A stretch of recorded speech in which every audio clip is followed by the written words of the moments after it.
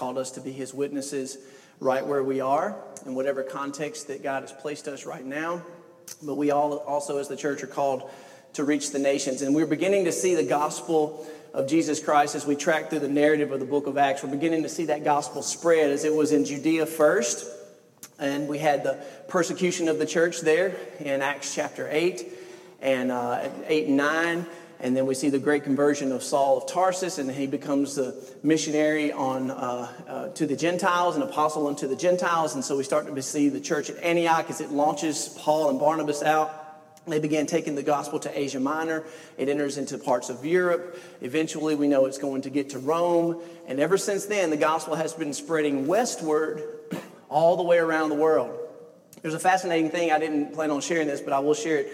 Many of the believers in China believe that it is their personal calling and purpose in life to continue to take the gospel all the way back to Jerusalem. So you think about the way that Christianity has spread historically around the globe. It has spread westward.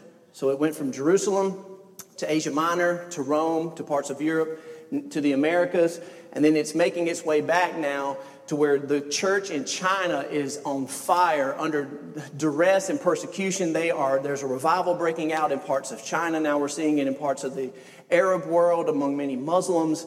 And so there's a great desire for people in China to see the gospel continue to go all the way back to Jerusalem. And so that's the picture of the gospel as it circumvents the entire globe. And they believe, just an interesting fact, I read a book in seminary called Back to Jerusalem, and they believe that when the gospel fulfills its purpose and makes its way back to Jerusalem is when the Lord Jesus will eventually return to claim his kingdom here on earth. So it's a kind of an interesting concept if you want to look more into that. But we're looking into Acts 17 this morning, and we're going to spend probably the next 2, maybe 3 weeks on the remainder of Acts chapter 17 as Paul makes his way into Athens. Okay, and so very interesting passage. We're only going to look at about 6 verses this morning.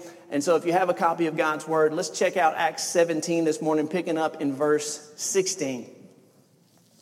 Just to give you a little bit of a background, Paul and Silas and Timothy, they have been from Philippi and they were in Thessalonica. They suffered persecution there. They went to Berea. The Jews in Thessalonica came to Berea to instigate more persecution there. And the brothers there in Berea sent Paul to Athens alone. And so Timothy and Silas are still in Berea, and Paul is waiting for them to get there. So y'all kind of put yourself in Paul's shoes for a minute. He's had companionship, human companionship, ever since he left to go on his missionary journey. But now he finds himself in the midst of the pagan Mecca, the cultural Mecca of paganism and polytheism, which is Athens, Greece. And that's where the story picks up in Acts chapter 17, verse 16. It says, "Now while Paul was waiting for them at Athens, his spirit was provoked within him as he saw that the city was full of idols. And so he reasoned in the synagogue with the Jews and in the devout persons, and in the marketplace every day with those who happened to be there. And some of the Epicurean and Stoic philosophers also conversed with him. And some said, 'What does this babbler wish to say?' And others said, 'He seems to be a preacher of foreign divinities or foreign gods, because he was preaching Jesus and the resurrection.' And they took him and brought him to the Areopagus, saying, 'May we know what this new teaching is that you are presenting? For you bring some strange things to our ears, and we wish to know, therefore, what these things mean.' Now, all the Athenians and the foreigners who lived there would spend their time in nothing except telling or hearing something new." So what I want to share with you this morning is really how Paul is placed in a unique opportunity here in Athens to make the most of a very divine appointment for him to have a platform that he probably would not normally get. And we're going to see how he gets there. And then over the next couple of weeks, we're going to see how he actually handles that opportunity as he shares with the philosophers there on Mars Hill in Greece. But the first thing I want to share with you, the title of the message is "Making the Most of Every Opportunity, for the Days Are Evil." The first thing I would like to share with you this morning is that, like Paul, True believers in Christ represent the overwhelming minority in today's culture. I can remember several years ago, I can't remember exactly what year, but President Obama was in office at the time, and he made a speech, and he said this. He said that we are no longer living in a Christian nation, but we're in a post-Christian nation. And I can remember so many people just were in uproar and outrage about this particular statement.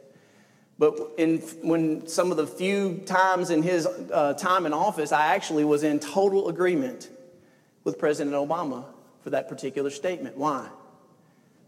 Because we don't live in a Christian nation anymore.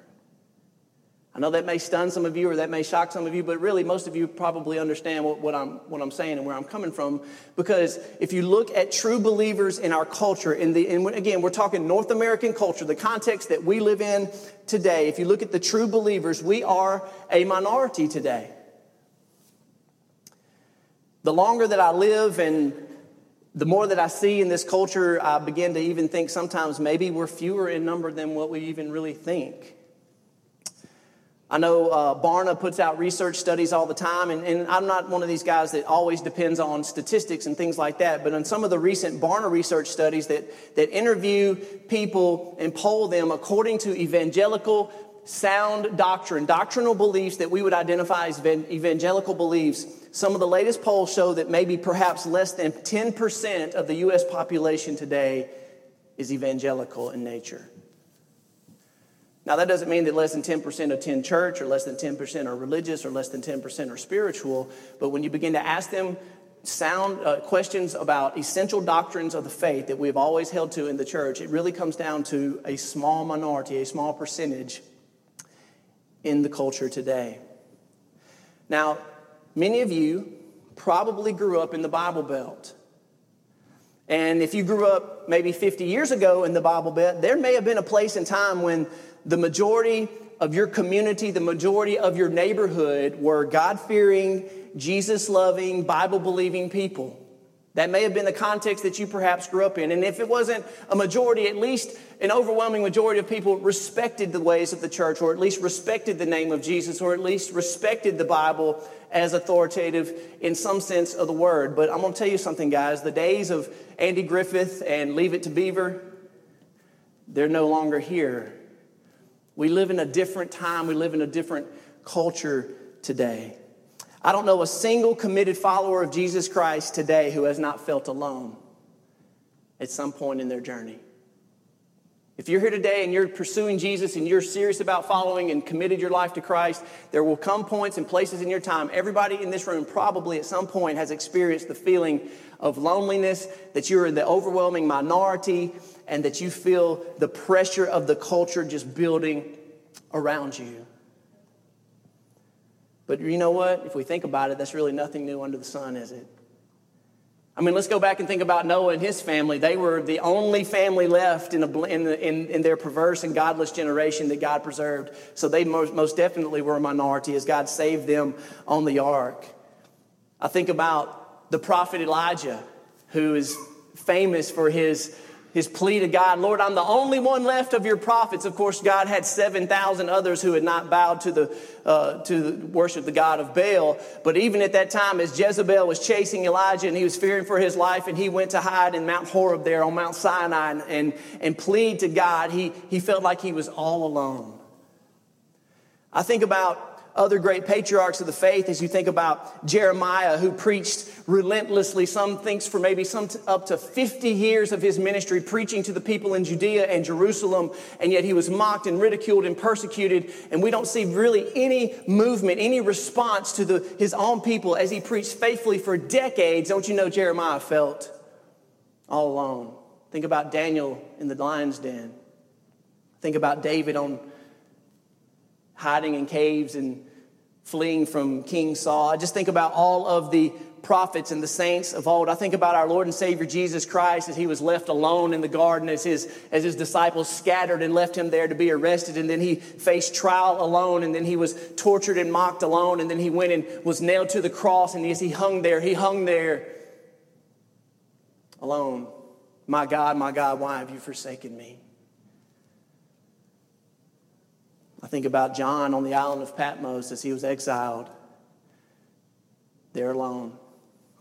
And here we have Paul finding himself in a very similar situation as his companions had been left in Berea, and now he is just launched into this godless pagan culture. He's in the middle of Athens, which is the cultural mecca of paganism and polytheism, and he is there all alone. But the thing that we all know, and you've probably already thought this as I've been sharing this morning, is that there's really never a point for any Christian where we are truly alone. You see, don't you know Paul is drawing from those wonderful truths of the Lord Jesus Christ where he would say, I will be with you always, even unto the end of this godless age. The promises of the scriptures where the Lord says, never will I leave you or forsake you. And so here we have Paul, and I just want to encourage any of you today, if you're ever in a situation, or maybe you're in a current situation at your work or in your neighborhood or in your family or whatever it may be, and you feel like you're the only believer, you're the only one there, remember, you're not alone. And of course, that's why we gather here today, and that's why we encourage each other as believers on a regular basis to remind each other that we're not alone. And we do need that human companionship, and it is so very, very important. So just picture Paul. So now he's walking the streets of Athens. He's there alone. He's looking around. He sees all of the godlessness. He sees all of the pagan idolatry. And he's reminded of how corrupt and utterly depraved this culture is. And like Athens, our culture is immersed in gross idolatry. Now, let's just ask this question.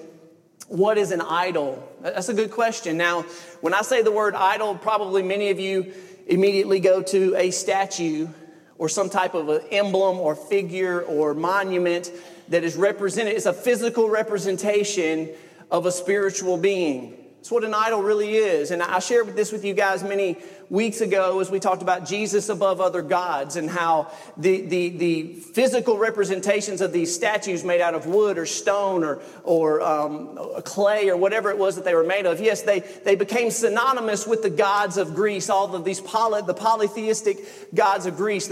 Some say there were thousands of idols in Athens. As you walk the streets, I mean, you couldn't turn around without bumping into another god. One Greek historian said there were more gods in Athens than men. But when you think about this idol, never forget that the physical representations always had a supernatural, spiritual being behind it. And the Greeks were very aware of this. They were very superstitious. They were very spiritual. They were seeking the favor of the gods. Now, when I say gods, little g gods, I want to clarify what I'm talking about and what Paul says. And if you go back and listen to my message from weeks ago, what it really boils down to is that they were very spiritual in nature. They weren't just worshiping idols of wood and stone. Guess what? They were worshiping demons. They were sacrificing to demons. They were worshiping demons. They were practicing all of their immorality and profane acts of wickedness as they did this. And they were appealing to the gods to bless them or give them favor or maybe to curse someone else or whatever it may be. But these are real supernatural entities that they're appealing to and worshiping. So let's not forget that. These are not imaginary beings. That's why the Lord said in the Ten Commandments, what did he say? You shall have no other gods before me. God is not telling us that we shouldn't have any imaginary beings before me. He's literally saying, don't worship any other spiritual, powerful, supernatural being other than me. That includes Satan, demons, all of these other lesser gods, the heathen gods of the nations that they bow down to and sacrifice to. He's saying, don't have any other God before me because these are real spiritual beings that will destroy you and lead you into death and destruction. And that's what Paul is feeling as he walks throughout Athens and he's looking around. He's seeing all of this godlessness and he's seeing all of these idols. And his spirit, it says, is provoked within him. Now, in general, let me give you a good definition of an idol. An idol is anything or anyone that we love, admire, cherish, or give preference to before God. Pastor and author Tim Keller says this: an idol is anything more important to you than God. He says it's anything you seek to give, it's anything you seek to give you what only God can give. Now let's think about our culture for just a second. Paul walked around Athens, which was the epicenter of idolatry. I think the United States of America right now is pretty close to what he experienced then. Let me just name a few. We have the idols of entertainment. Think about this. When you walk into a person's house today in modern America, what is typically the centerpiece of that home? Television, isn't it? Has that ever struck any of you? That we arrange our entire livelihoods and homes around an idol.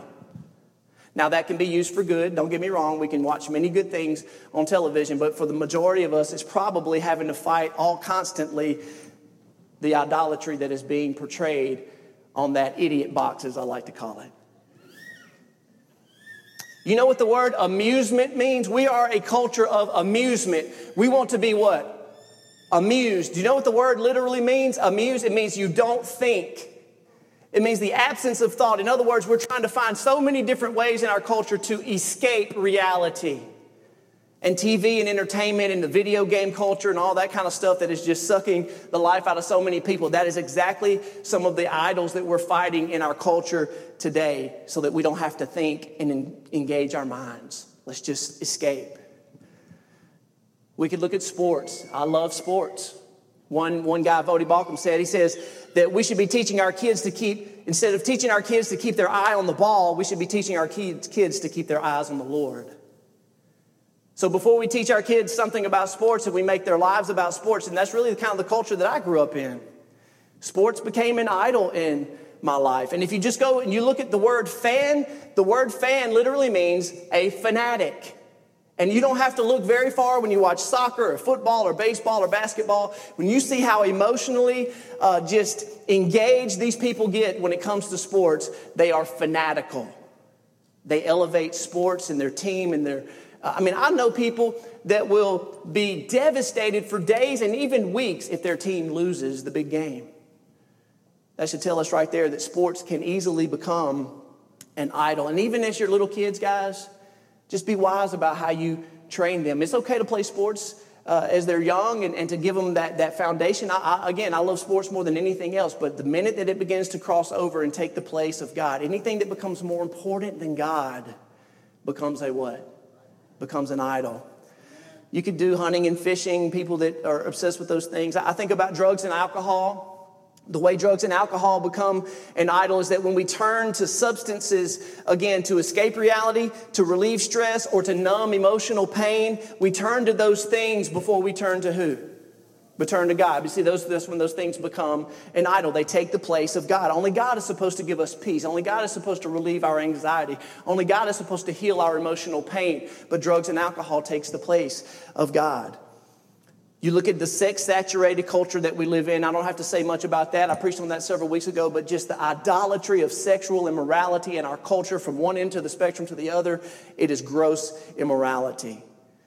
You know that even academics in school can become idolatry. I know some parents that push their kids so hard, and I'm pro-education. I'm pro-academics. Don't get me wrong. I want our kids to do their very best in school. But sometimes we put school and we grill them to study their books more than we tell them to study their Bibles. Guys, anytime that those things begin to take the place of God, they can cross over into idolatry. And I could just name so many more. Materialism, the love of money, the desire to be rich. We can get into food. There's another temple on every corner where we go to worship at the idol of food. I mean, my goodness. Politics, even patriotism. Some people think the American flag should be above the cross. Hey, let's fly the flag above the cross. No, it's the other way around. It's the cross of Christ that should be above anything else in our lives. But sometimes we take patriotism to that next level and we're more American than we are Christian. Amen. I'm a patriot and I love America, but it shouldn't become an idol. And guys, there's so many others. I don't have time to name them. But as Paul is walking through Athens, I want to ask you, in the same way that he was provoked, there has to be something in our attitude, in our heart that overcomes spiritual complacency. You see, when I see Paul, he was not spiritually complacent as he walked through the streets of Athens. There was something going on in his heart that provoked him to anger. That word provoked, it means he was emotionally charged. He was stirred up in his spirit. He became angry when he saw the depth of depravity there of the people of Athens. So there's two primary attitudes that should help us overcome our spiritual complacency, and we're going to get into that in just a second. Let me read this quote from an author, Dr. Barnes. Listen to what he said. Athens had the most splendid architecture. It was more brilliant in science, more beautiful in the arts than any other city of the world, perhaps more than all of the rest of the cities of the world combined. Guys, this was a beautiful city. Art, science, architecture. Now listen to what he says. Yet there's no account that the mind of Paul was filled with admiration. There's no record that he spent his time examining the works of art. There's no evidence that he forgot his higher purpose in this idle and useless contemplation of temples and the statues and the idols. His was a Christian mind. He contemplated all this with a Christian heart, and that heart was deeply affected in view of the amazing guilt of a people who were ignorant of the one true God and had filled their city with idols. And in the midst of all their splendor and luxury, they were going down to destruction. You know, we can be that way as well as Christians. Sometimes we can become admirers of the beautiful things, the art and sciences and architecture and sports and all these things that the world has to offer, instead of seeing the world through the eyes of God and understanding how understanding how the enemy has used all of these things to appeal to people and to draw people and attract them to himself, which was the case here in Athens. So let me ask you a couple of questions. Does anything move us anymore? Like, I had to ask myself this question. Like, when is the last time I was angry, provoked to anger because I was just so overwhelmingly disgusted with this perverse generation, with this corrupt culture? When is the last time you turned off the TV when they said GD for the 15th time? I have to ask myself that. How many times have we been, how long are we going to be desensitized to the corrupt culture as they blaspheme our Lord and Savior Jesus Christ, as they take the Lord's name in vain over and over and over again, and we sit there and watch it and allow it and be desensitized to it and become numb to it, and we don't even get angry anymore. It's like the culture has conditioned us to sit back and to keep our mouths shut for so long that we've kind of forgotten who we are and who we stand for anymore. I really see that. I see that in my own life. I'm not preaching at you. I'm preaching to myself. And it's the way that the culture desensitizes us and conditions us to where we forget and we become spiritually complacent in this corrupt culture. Amen. When is the last time you were provoked and you were so sick of just allowing to see the things that we see and allowing the culture to do the things that it does, and just to throw its face in the eyes of God and to just have disregard for anything holy anymore? I really think that's where we are in many ways. I think there's two things that we got to reclaim if we're going to overcome spiritual complacency. The first is we must have a relentless zeal for God's glory. Do you know why Paul was angry? Because he was zealous for God's glory. Paul is out there all alone. He doesn't know anybody from Adam, and he's walking around in this godless generation. He's walking around in this perverse culture, and it just gets all over him, and he can't remain silent anymore. He can't ignore it anymore, because here's what's happening. Paul recognizes this one thing. He's saying all of these false heathen gods that the Greek culture is worshiping, you see, they're blaspheming my God's name. They're taking my God's name and they're blaspheming it, and they're turning it into something profane and immoral and disgusting and idolatrous. And it just got all over Paul. And he's saying not only that, but he's saying the glory that is only due God and God alone. You see, all these other false gods, they're robbing God of his what?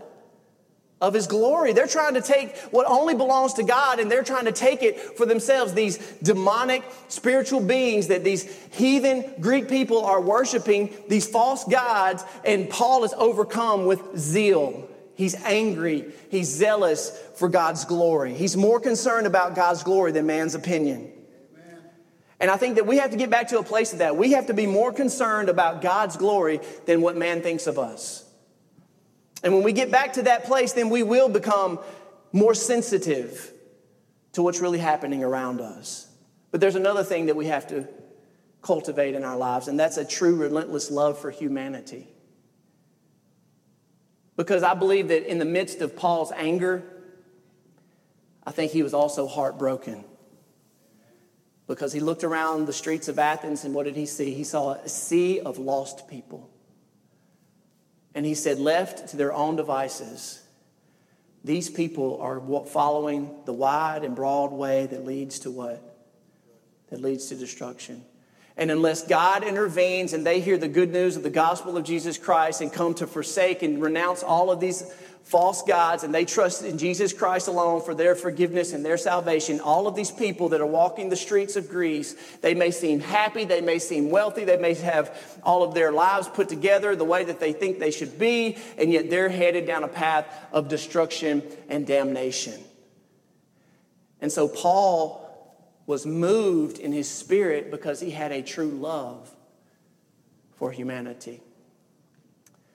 Brandon Heath sings a song that I really like, and he says, give me your eyes for just 1 second. Give me your eyes so I can see everything that I've been missing. Give me your eyes. Give me your love for humanity. What a great song. I think that, you know what, guys, if we've been desensitized, I'm guilty. If we've been conditioned to allow this godless and perverse culture to just continue to do what it's doing without us having a zeal, I think maybe where we need to start is to stop and say, God, I pray that you just give me your eyes for just a second. Just think about it. What if we were really to see the world around us, our neighbors, our community, our culture, our nation, if we really saw them with God's eyes for the very first time? Don't you think that would change us? I absolutely believe it would change you, and it would change me. So we see Paul being provoked. We see him having a zeal for God's glory. We see him having a true love for humanity. So he's so provoked. And it says in Acts 17:17, look at what it says. After he's provoked, he's moved into action. So it's not that he gets emotional, he gets angry, but he goes and does something about it. What does he do? It says he reasoned. He reasoned. He goes to the synagogue. He goes to the Jewish house of worship. He goes to the marketplace. Where is that? He goes to Walmart and Kroger. That's where he goes. It's the marketplace. He goes to the mall. And he begins to reason. Let me encourage you this morning, church. We must no longer allow the culture to silence our voice of reason in the sea of insanity. Amen. Let me say that again. We must no longer allow this culture to silence our voice of reason in the sea of insanity.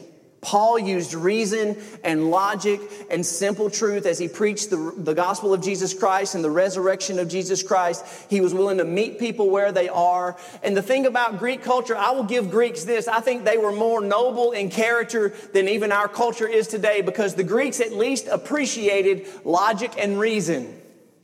If you came to them with a logical argument or a reasonable argument or debate, they were willing to at least what?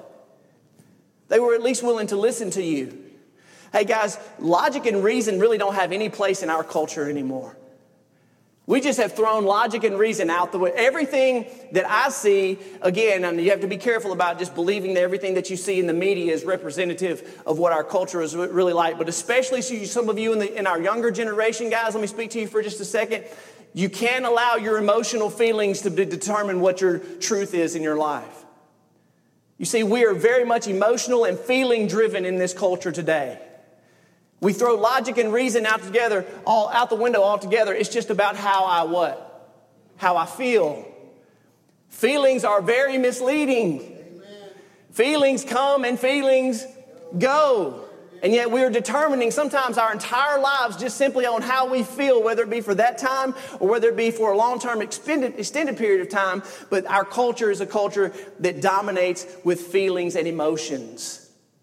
Guys, we have a voice of reason. The Bible is a reasonable book.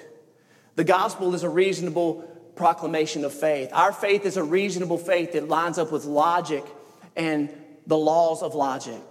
And we need to use those logical arguments when we begin to engage people in our culture. Now, our culture has lost its mind. I'm just going to give you a few examples.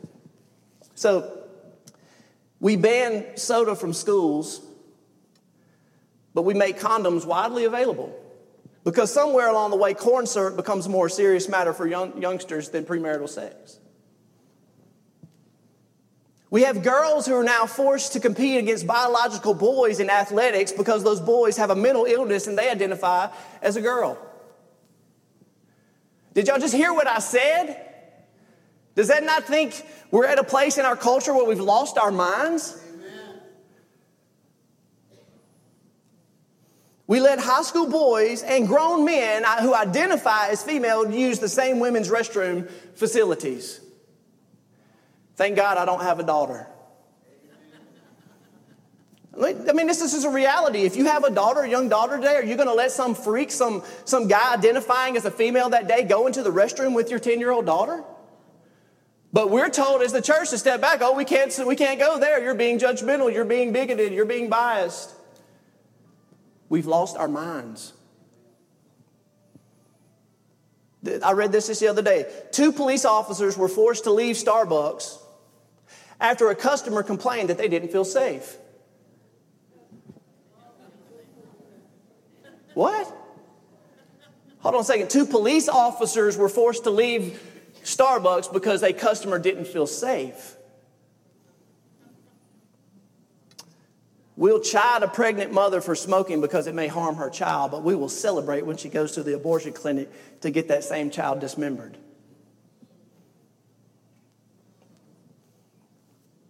This is one that gets me right here. You can be fined thousands of dollars today for harming the endangered species of a turtle egg. Because that turtle egg, inside that egg is what? Life. There's life inside that turtle egg. But if you harm that turtle egg today, you'll be fined thousands of dollars for harming that endangered species. But you can go get an abortion. You can go kill a child inside a mother's womb because that's not life. At least that's what they want you to believe. You can't teach kids in public schools that we came from God as the creator, but you can teach them that we came from a rock. Seriously. A citizen who wants to keep his hard-earned money is greedy, but a politician who wants to take his wealth and give it away is generous. And don't get me started on Hollywood. I'm so sick of Al Gore trying to tell me that I'm leaving a carbon footprint and causing global warming when he hops on his Learjet and flies all across the country to make $300,000 for every little speech that he gives as he leaves the biggest carbon footprint that any of us combined put together. Amen. And by the way, Alyssa Milano and Miley Cyrus and Taylor Swift, nobody cares what you think. Who cares what a Hollywood person thinks? You're out of touch with reality. Nobody cares. But yeah, we're supposed to listen to them like they have the answers. Go boycott Georgia. I don't care. Stay in Hollywood. I don't care. I mean, we've been so conditioned to keep our mouths shut that we have lost our minds. This is a good one. We pull the Bible and the 10 Commandments out of the public schools, but what's the first thing you get when you go to jail? You get a Bible. We won't give it to you when you're a kid, but after your life's a mess and you go to jail, we'll give you a Bible then. And here's the last one. We're told to be tolerant of all beliefs and not to judge anyone except people who believe that Jesus Christ is the only way. Insanity. Our culture has gone insane. We have a voice of reason. What are we doing about it? Now look, you can take to Facebook. I don't care if that's the way you want to go. You can have conversations with your neighbors. You can talk to the people at your workplace. Students, you can talk to your classmates about this kind of stuff. If you want to go street preach, go street preach. That's what Paul's doing. It doesn't matter to me, but the thing is we need to be standing up and not allowing the intimidation for us to be silenced anymore, because, guys, the world is insane and they are completely deceived, and we're the ones that have the truth and the voice of reason. We've got to be willing to sound the alarm. Amen. 2 more.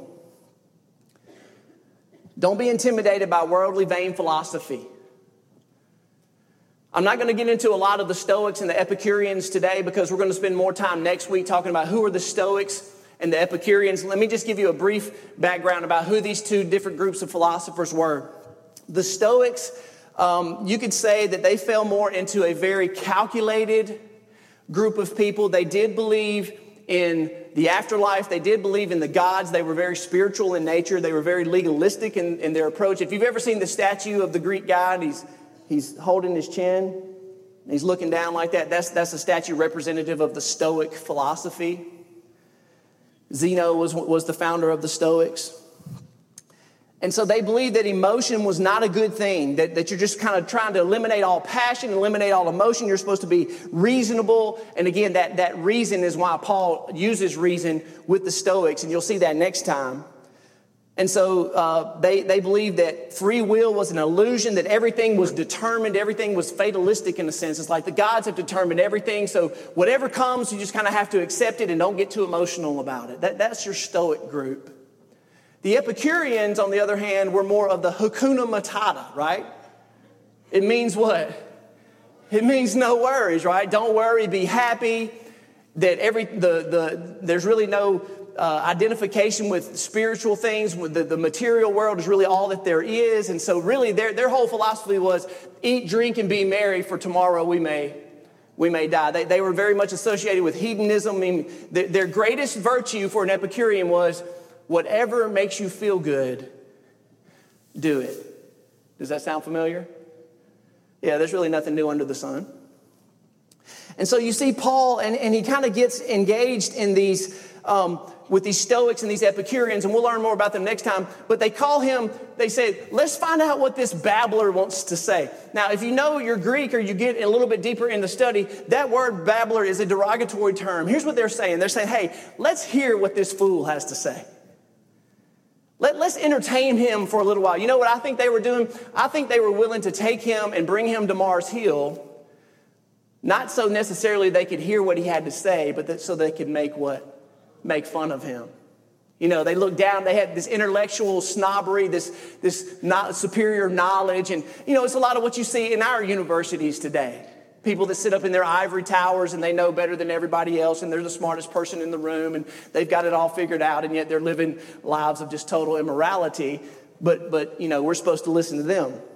And so the thing is that Paul could have easily been intimidated. He was probably ridiculed. And that's what happens in our culture today. And I need to just encourage you guys, let's stop being intimidated by this worldly and vain philosophy. People who want to talk down to us or censor what we say. I'm telling you, that's the next big thing in social media. If y'all watch carefully, here's what's happening. They're starting to censor conservative and Christian views more and more and more and more. Facebook, YouTube, Twitter, Instagram, they're all converging to try to keep silent the truth. They want to intimidate, they want to censor, they want to silence. It's happening more and more and more. But here's what Paul said. Paul says, Jews demand a sign, but Greeks seek wisdom. But we preach Christ and him crucified. It's a stumbling block for Jews, and it's folly to the Gentiles. He's saying, look, for a Gentile in that day who all they wanted to do was seek endless wisdom, all they wanted to do was acquire more knowledge. They just wanted to learn something new, but they didn't want to do anything with it. They lived lives of complete waste because all they wanted to do was accumulate knowledge just so they could be smarter than the next man, but they had no desire to live according to the glory of God. And Paul's saying, if you preach the gospel to those kind of people, they're going to think you're a fool. Guys, we need to get used to being called what? Fools, for Christ's sake. The message of the gospel to the world is a foolish message. It doesn't make sense to them. They're like, what are you talking about? Some guy had to die on a cross. Man, that's crazy. What are you talking about? I'm a sinner. I'm a good person. Man, you're crazy. I'm not a sinner. They don't want to hear it. It's foolishness to them, but we cannot be intimidated and we cannot allow them to silence us. But here's the last thing, and I'm going to share as we close. We must take advantage of every opportunity because the days are evil. Now let's think about Paul for just a second. Paul went from walking the streets of Athens alone, without his best friends, but because he was provoked in his spirit and he couldn't remain silent any longer, he goes and he begins to meet people where they are. And he begins to use his voice of reason. And he begins to share the gospel and the resurrection of Jesus Christ. And he caught the attention of some of these philosophers. And so what do? They say, hey man, we want to invite you to Mars Hill, the Areopagus. Now, what was that? It was the center of Athens. It was on a hill, and it was basically this. It was like having every university board president, the Supreme Court, and every theologian that is respected in Athens, and they all came together to sit as judges in that one place. These were the highest, the best, the most intellectual people, the most religious people, the greatest philosophers in Athens. They all came to this one spot to share all of these new ideas. Now, think about it. Had Paul remained silent, would he have ever been up on Mars Hill? He never would have made it up there. He never would have been invited. He had the opportunity of a lifetime. And here's the principle. Think about it. As our worship team wants to come on up, here's the principle. That if you will be faithful with little, what will happen? God will give you much more. Let me say that again, guys. If you will be faithful with the little bit that you have, the little bit of influence that you have, you never know, but God may put you in a position or give you an opportunity or put you on a platform that you never dreamed of, because he says, if I can trust you with your neighbor, if I can trust you with your classmate, if I can trust you with your coworker, if I can trust you with your family member that you know is lost, if I can trust you with just a little bit, then God may give you so much more. So many more opportunities, such a greater platform or an opportunity. I'm going to lead you with these words, as Paul says in Ephesians 5. And this is a message to the church in America. You ready? To you and me. You ready? Awake, O sleeper, and rise from the dead, and Christ will shine upon you. Hey guys, it's time for the church in America to what? Wake up. Amen. Wake up. He says, look carefully how you walk, not as unwise, but as wise, making the most of the opportunity because the days are evil. All I'm going to pray right now is that God would give us his eyes for just 1 second. That right where you're sitting right now, that he would begin to give us his eyes and allow us to see the world around us as he sees it.